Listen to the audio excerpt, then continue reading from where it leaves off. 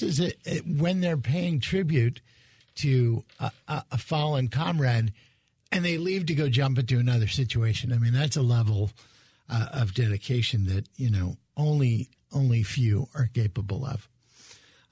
And one was an EMT here in St. Louis in Northeastern Ambulance and Fire Protection District. And her name was Sch'erica Bishop.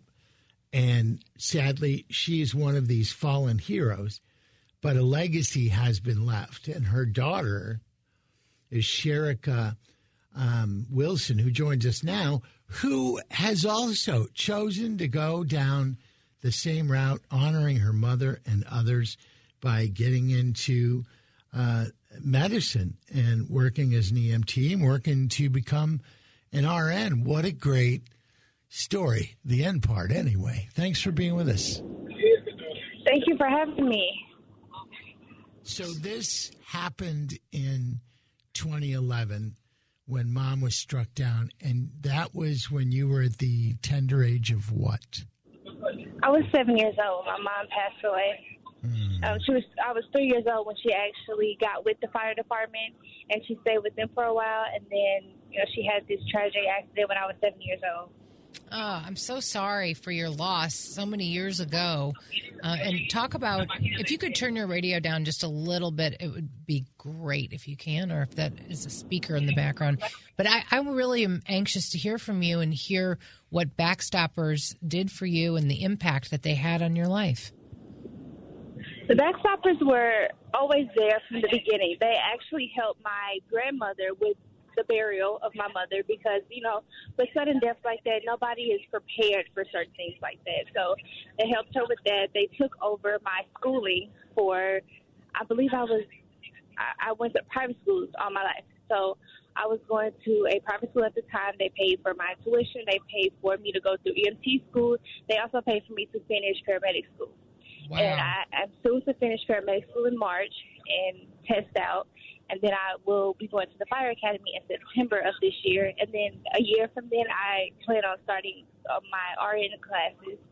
As far as braces, as little as braces, they pay for my insurance on my car. Just, health insurance, anything that could take the burden off of me or my grandmother. They were always there to help and always very eager to help.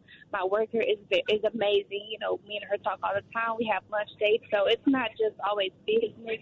It is like a personal family relationship, and I love that about them. I can reach out to them at any time for anything.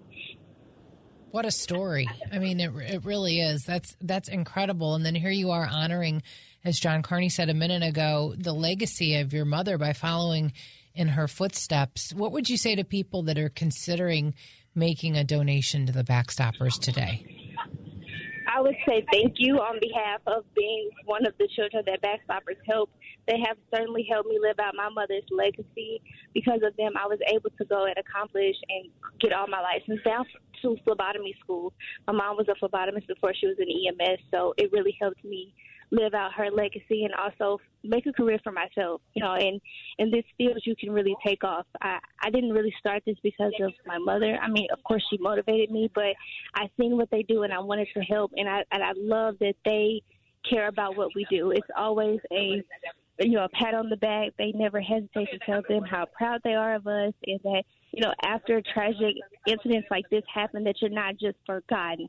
I did a video with Gun and Hoses about 2 months ago, and I've since had so many people come to me and say they've seen the video. So to know not only am I holding out her legacy, but other people are seeing what she lived for and what she did. So I really appreciate that. I want them to know that their donation is not going towards nothing, that they are actually helping us make careers and, living on our loved ones' legacy. So this tragedy struck you and your family when you were all of 7 years old. So at what point in your life does it then become your mission to follow in Mom's footsteps? Because at 7, I can't imagine you're making life decisions. So when my mother worked there, I would always dress up and be at the firehouse. They called me the firehouse baby. I was always around there. I loved, when they weren't on calls, I was running around the firehouse all the time. So I always knew that I wanted to be in EMS. But luckily now I do work at the same fire district that she works in. So a lot of her coworkers were my EMT instructors. And they also have been helping me obtain my paramedic license, and I've done my clinicals there. They've just been very helpful with any and everything that I needed. And they don't hesitate to do any of it. And it's not just, I'm out here doing it on my own. I have a team of people behind me, not only the Backstoppers, but everybody that's in that fire district has done an abundance of work to help me get to where I'm at. What a wonderful, wonderful story. Thank you guys for having me. I really appreciate it. Happy to do it. Yeah, really happy to do it. Thanks for all your mom sacrificed, and thank you for you to get out there and to kind of have that family history, get out there of serving and doing that. We really appreciate it. And Sch'erica, invite us to your graduation. Absolutely. Absolutely. If you guys can email me the information, I can send you guys the invite. Absolutely. So Keep us cool. posted. Thanks so much. Thank you guys so much.